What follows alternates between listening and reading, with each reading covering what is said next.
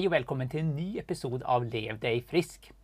Jag heter Fredrik och jag sitter tillsammans med Fredrik också. Så vi är två Fredrik här.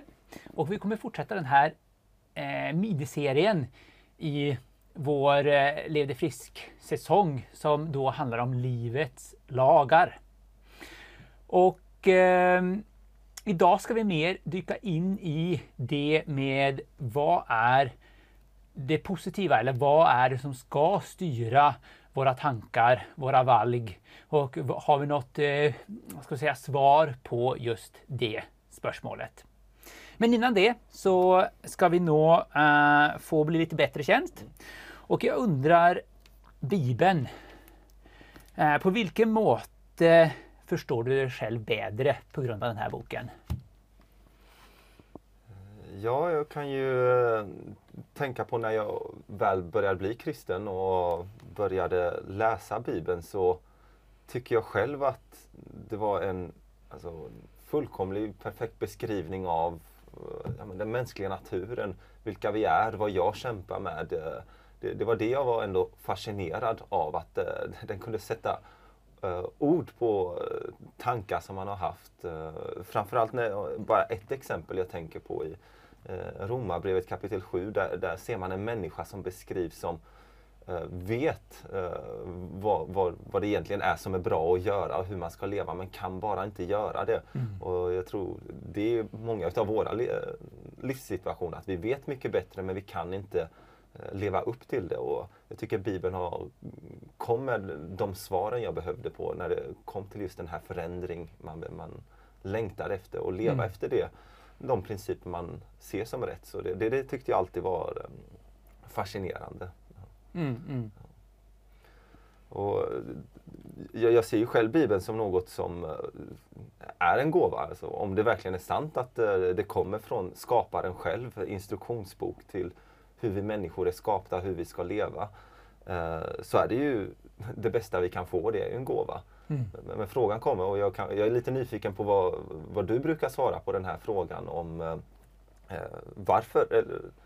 varför kan vi egentligen se Bibeln som en auktoritet? Varför kan vi lita på de råd som kommer därifrån? Jag är bara lite nyfiken på vad du har för skäl till att tro på den här boken. Och jag under min växt så växte upp i en kristen familj, och då blev man ju känd med den här boken innan man egentligen tar ett valg själv, för det är ju tonåren. Och det gjorde att det enkelt för att göra det, för jag visste vad den här boken var. Och hur den är förställig mot alla andra böcker jag har läst. Jag liker att läsa och lyssna på böcker, men jag har aldrig funnit en bok som är som den här.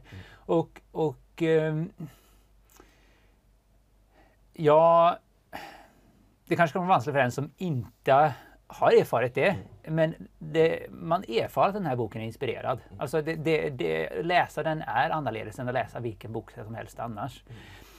Så det är ju en del i det.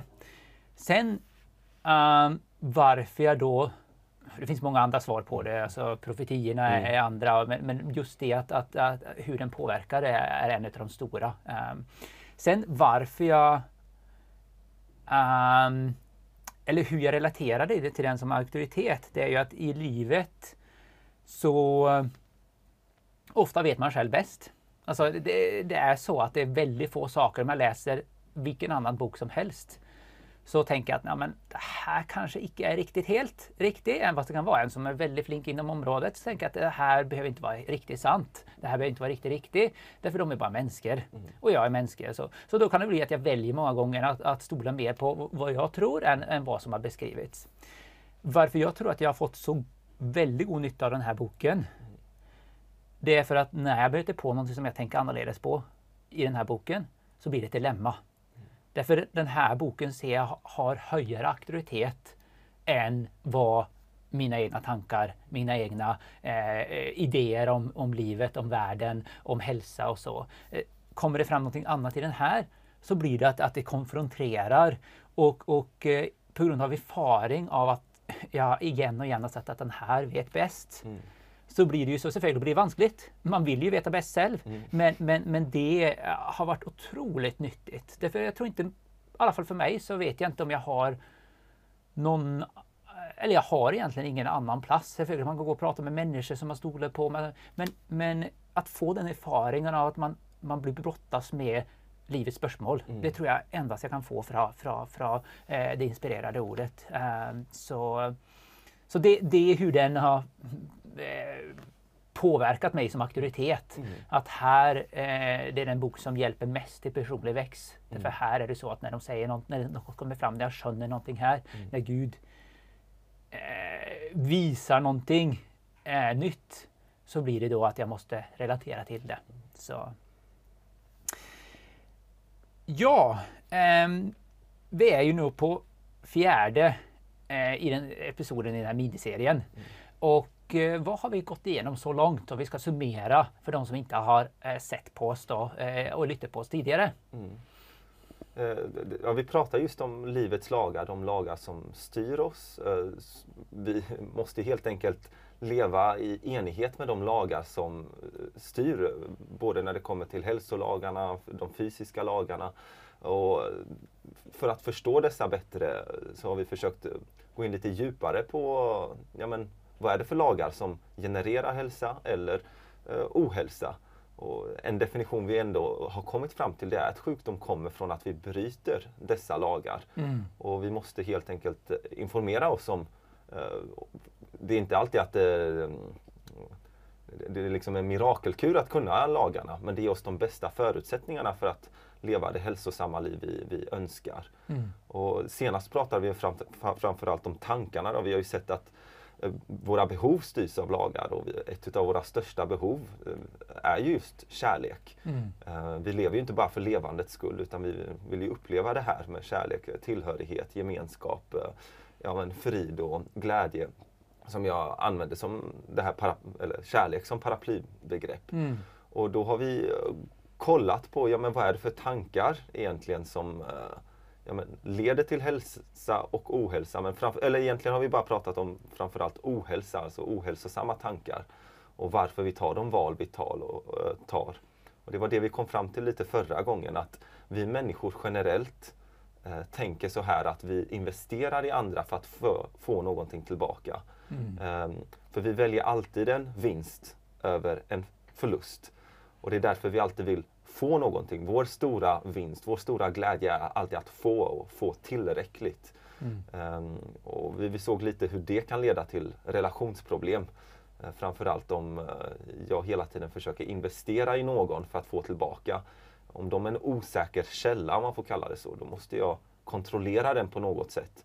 Antingen genom att vara extra snäll eller bete mig på ett speciellt sätt för att få den och hela tiden ge tillbaks. Och det blir ett osäkert sätt att leva på. Så idag vill jag gärna att vi betonar mer den positiva delen. Hur vi egentligen är skapta till att tänka och leva. Ja, det blir väldigt, väldigt spännande. Så vad säger då den här boken om tankar och vad som är rätt måte att tänka och få kärlek? Så jag vill faktiskt börja i en vers som vi kommer starta därifrån, men sen komma in på just de lagar som styr våra tankar enligt Bibeln. Jag vill gärna visa en vers som visar på varför vi blir sjuka. Varför vi har ohälsa. Och det är något vi hittar i psalmerna. Det måste vara psalm 38 och vers 4. Blir det nog i den norska Bibeln. Det är psalm 38 och vers 4. Och nu får jag väl läsa på norska, men här i mitten av versen så står det är ingenting friskt i min kropp. Mina lemmar är syka, för det jag har syndat. Och i min svenska version står det att jag har inget helt i min kropp, inga friska ben på grund utav min synd. Och det är kanske ett ord man inte tycker om så jättemycket, ordet synd. Vad är det egentligen? Här säger Bibeln att detta är orsaken till att det inte finns något friskt i oss, att jag inte har någonting helt i min kropp på grund av just det här, alltså synd då. Och ofta så tänker alla att det är ett sånt tråkigt religiöst begrepp som man använder bara för att kontrollera folk eller få folk att få skuldkänslor. Men jag tycker alltid om att ställa frågan, men vad är egentligen Bibelns definition av synd? Kanske du har någon vers i tanke eller något du tänker på vad Bibeln brukar säga synd är? Det jag tänker på som mer illustrerar det är ju i Första Mosebok där det först sker för oss människor, där vi då Adam och Eva tar av trädet och man ser tydligt hur en relation bryts. Så det tycker jag illustrerar konsekvenserna, alltså ett valg som gör att en relation bryts det är för mig ett begrepp av, men selvfølgelig är det rätt så det finns mycket i Bibeln som talar om synd, men det är något som jag tänker på. Det är en bra historia som belyser alltså konsekvenser av vad synd gör och att vi ser att ohälsa och lidande kommer därifrån. Jag skulle vilja ta oss till en en tydlig definition som man hittar i Första Johannesbrevet kapitel 3 och vers 4 om vad just synd är. Och kommer du ihåg vad vår definition av vad sjukdom är? Eller en av våra definitioner som vi beskrev vad sjukdom just var. Ja, bryta lagarna som vi är skapt för. Ja, precis. Alltså, både hälsolagar men andra lagar. Här kommer vi se ett intressant exempel på det vi har talat om. Vad är det som leder till ohälsa? Alltså brott mot lagar, hälsans lagar. Och nu ska vi gå in lite på tankarna. Men här i kapitel 3 och vers 4 så läser jag. Så Första Johannesbrev kapitel 3 och vers 4 så står det: den som syndar bryter loven, för synd är lovbrott. Ganska tydlig definition ändå av vad är synd, för många gånger som vi sa, alltså folk har väldigt dåliga associationer med det här ordet, men här har vi en tydlig definition om att det är brott mot loven. Och det är det vi har snackat om, att detta är definitionen av ohälsa och sjukdom. Men då kommer ändå spörsmålet, vilken? Vad för lag? Alltså vad är själva, jag vill att vi kanske går igenom lite snabbare det här, men vad är själva summan av hela lagen som ges från Bibeln?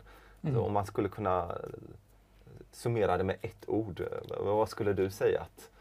Ja, då skulle jag säga kärlek. Annars har vi ju den här tro, hopp och kärlek som är, om jag fick välja 3 då, så är det ju det definierar väldigt bra helheten i lagen. Och jag tänkte till och med visa att det är exakt vad Bibeln säger, att detta är summan av hela lagen. I Paulus brev till Romarna kapitel 13.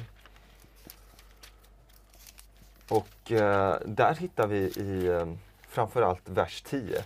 Verserna innan så ger Paulus många exempel på alltså, de här 10 budorden som vi fick, som skulle vara alltså, loven som styrde vårt moraliska liv. Och han säger detta kan sammanfattas. I vers 9 så säger han: du ska älska din nästa som dig själv. Ja, du ska älska din nästa som dig själv.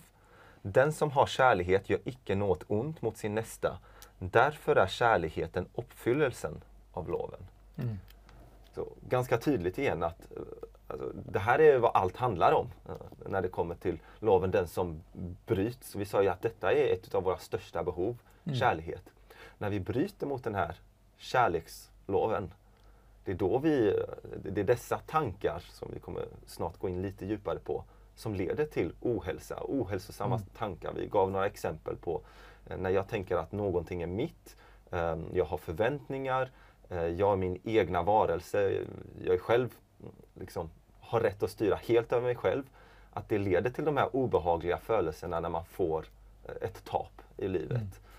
Som den där gavan vi snackade om förra gången, om den blir avvisad så tar man det personligen, för att det var min gåva, det var min kärlek, det var min, Men då kommer kanske spörsmålet, vad är egentligen kärlighet?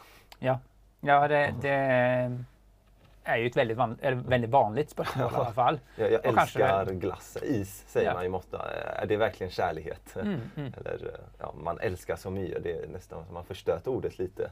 Men kan du tänka på någonstans i Bibeln där vi får en väldigt tydlig beskrivning av men detta är vad kärlighet är. Ja, det tror jag många som är känt i Bibeln tänker på första Korinterna 13. Jo, det var exakt där beskriver det så väldigt, väldigt fint och också vikten av det. Nej, det var faktiskt exakt det kapitlet jag tänkte på att vi skulle zooma in lite på och se nu en definition. För vad vi kom fram till det är att anledningen till att vi inte har hälsa, oro eller friska kropp, det är på grund av synden som är ett brott mot lagar. Och vi såg brott framförallt mot kärlekslagen. Och då är frågan, alltså allt som är kärlek här, det är att leva efter loven. Men allt som är motsatt till detta är egentligen ett brott. Och jag tror nästan vi kan resonera oss fram till hur detta kan leda till ohälsa. Kanske vi själva kan komma på några exempel. Men den tydliga definitionen börjar ju i vers 4-7 där, om vi kan gå igenom det här lite skritt för skritt. Jag tänkte bara innan vi hoppar in där, nog jag tänker på som väldigt intressant. Jag har ju en dotter nu som snart blir 3 år. Och när man då blir förälder, jag tror de flesta kan känna igen sig i det, så blir det ju att man ser saker, jag upplever ibland att man ser det från Guds perspektiv. Alltså man ser det från en som önskar allt gott, önskar kärlek för sitt barn. Och okej, vad är då rätt uppdragelse? Hur får man ett barn som blir lycklig? Och där har man ju, jag tycker det här är väldigt relevant, där har man ju 2 gröfter som är väldigt lätt att ramla i. Det ena är ju att man låter barnet göra precis som det vill. Och då blir det ju inte bra. Det skönjer ju de flesta. Sen har vi det andra gröftet, att man vet det, och den kanske inte så många har tänkt på, det är att det är bara min vilja som barnet gör. Så alltså blind lydnad. Och det kan man ju tänka att men är inte det ideella för en blind lydnad av föräldrarna? Problemet blir ju då när barnet växer upp och blir stor och flyttar ut ifrån hemmet. Då blir det blind lydnad av vad helst som auktoritet. Och det är inte det man önskar. Så jag tycker det är en väldigt fin definition av vad jag önskar för mitt barn, och som jag tycker är väldigt relevant till det här. Lite appliceringen av det är att man önskar ju att barnet av egen fri vilja ska följa föräldrarnas önska. Eller om vi nog tar i vår relation till Gud, att vi av egen fri vilja ska följa Guds kärlekslov. Därför följer vi bara av rädsla eller av andra saker, så kan vi ju, då blir det inte samma sak. Så. Jag är helt enig i det. Det är jag verkligen. Och jag tror just de här verserna vi kommer läsa är väldigt praktiska när man tänker på dagliga livet och hur man verkligen kan förstå att man önskar att både vi själva kunde leva mer efter det, men även om man har barn, att detta är de principer som kommer ge dem sann glädje. Och att det är lovar som styr detta, och inte från ett sånt där godtyckligt sätt, utan det är en naturlig konsekvens. Så jag tänkte vi kanske kan läsa några exempel här på vad sann kärlighet är. Vi tänker bara på den första här. Det står här att kärligheten är tålmodig. Så loven säger att när vi har tålamod och har den här kärligheten som leder till tålamod, men det kommer i tiden leda till hälsa. Men visst vi bryter det här om vi är otålmodiga. Alltså, vi kan ju bara tänka på de födelser vi har när vi är otålmodiga. Vad leder det till? Liksom? Kanske du själv kan tänka dig. Ja. Det är definitivt ohälsa. Där kommer säkert en del stress som man pratar om. Alltså, åtålighet och stress är väldigt synonymt. Och hur lätt man tappar sitt tålamod. Så där är jag helt enig med Bibeln att men vill jag leva och ha rätt tankar i de här olika situationerna, då vill jag ha tålamod. Nästa kan vi se här. Kärligheten är välvillig. Alltså, ständigt ha en önskan för det bästa för någon annan. Alltså vilja något väl. Det andra vi läser här också, det missunnar icke. Nej. Vi kan ju bara tänka på de födelser man har när man tänker på någon annan person som har något som man icke själv har. Kan det leda egentligen dessa tankar? Tror du de är hälsosamma för våra celler och vår kropp när de tänks på? Eller? Nej, jag vet just när det gäller det att det är väldigt skadligt. Det är ju så att det påverkas, och det är en sån vad ska jag säga, fastnar man i det så blir det ju lätt att bli en spiral av negativitet i det. Så ja. Och ja, nej men absolut. Och istället sann kärlek. Den är nöjd med vad den har och är nöjd för den andras skull. Att, ja, men, du har blivit välsignad med det, men jag tränger inte det du behöver. Så, ja. Intressanta saker. Den skryter inte. Nej. Ja, alltså har inte den här längtan efter att visa sig själv vad man är. För det är då man kan bli personligt sårad, när man hela tiden försöker visa vem man, alltså, visa sig bättre än vad man är, och hela tiden den här, jag tror på engelska, keeping up with the Johnsons. Liksom, att, ja. Jag huskar väldigt praktiskt där att jag tror det påverkas väldigt av kultur. Skryter eller det som ligger bakom, ett steg bakom, är ju att bli sedd eller att bli ärad eller vad det nu är. Och jag huskar speciellt när jag åkte och bodde i England ett tag där, att där upplevde jag det av att komma från Sverige dit, att där låg värdet i dig som person är vad du uppnått. Så är du en som vaskar toaletter, så är du mindre värt än en som är chef på arbetet. Och det gjorde så ont. Därför det gick så emot vad sann kärlek är och vad kärlekens lov är. Men det var så ingrott i samhället, och man ser hur det påverkar en när alla som följer det är helt naturligt i samhället. Och ja. Nej, jag är helt enig i det också. Hur det leder till kaos och ohälsa, alltså de här obehagliga födelserna. Vers 5 här tycker jag också är intressant, framförallt mittendelen. Den gör icke något osömmerligt, den söker icke sitt eget. Nej. Jag tror det är en utav kärnan av vad sann kärlek är, och kanske du som förälder kan verkligen uppleva det här med när, alltså, man är nästan som gladast och man glömmer bort sina egna problem, när man inte söker sitt egna men alltid någon annans bästa. Du kan tänka de där positiva tankarna och känslorna som kommer när du ser ditt barn växa upp och göra det som är rätt, och ser att den mår bra. Eller jag vet inte vad din upplevelse med det. Ja, absolut. Och jag är helt enig med dig att ska jag välja något av det som skrivs här i Kärlekens lov, i kapitel 13, så är det just den här tanken att man ser efter andras bästa. Den sätter allt på sin spets. Absolut. Och jag skulle nästan vilja summera att detta är egentligen vad livets lag handlar om. Att inte söka sitt egna, alltid sätta någon andras bästa. Det var så vi var skapta att fungera. Motsatsen när vi bryter detta är när vi bara ser till vårt egna bästa. Söker sitt egna. Vi gav ju exemplet att vi människor, sättet vi tänker på, vi investerar i andra för att få tillbaka. Men vad livets lag handlar om, det är att vår glädje kommer ifrån att ge, när vi söker andras bästa. Det är vår stora vinst. Alltså din stora, låt säga, vi kan ta lite exempel med din dotter till exempel. När du ger till henne, oavsett om hon tar emot det eller inte, alltså bara givandet. Som ett barn kan man inte ge tillbaka så mycket. Speciellt när man är ett spädbarn, man bara gråter och kräver hela tiden. Men att ens föräldrars största glädje är att ge. Och jag vill säga, skillnaden då blir, när din glädje alltid blir att ge till någon annan. Du måste ta emot från den sanna källan, vilket jag ser som Gud. Men din stora glädje är att ge. Då är du en fri person. För då har du fått din vinst. För i hela den här ekvationen, när den värderingen är på plats, själva givandet, så är det du som bestämmer dina förluster och tap. Inte den andra personen, visst du ger eller du får tillbaks eller inte. Utan du är en fri person. Och det enda sättet du kan tapa på i den ekvationen, i Guds ekvation, det är visst du håller det för dig själv. Det är då du tapar. Så det finns lite fler exempel här, men jag skulle vilja säga att sammanfattningen av hela den här verserna 4-7, det är att alltså, du först, inte jag. Och att det är så vi skapta till att egentligen leva. Och det är då vi är fria. Och det är detta Gud vill att vi ska leva efter. Ja, nej, det är en väldigt god sammanfattning.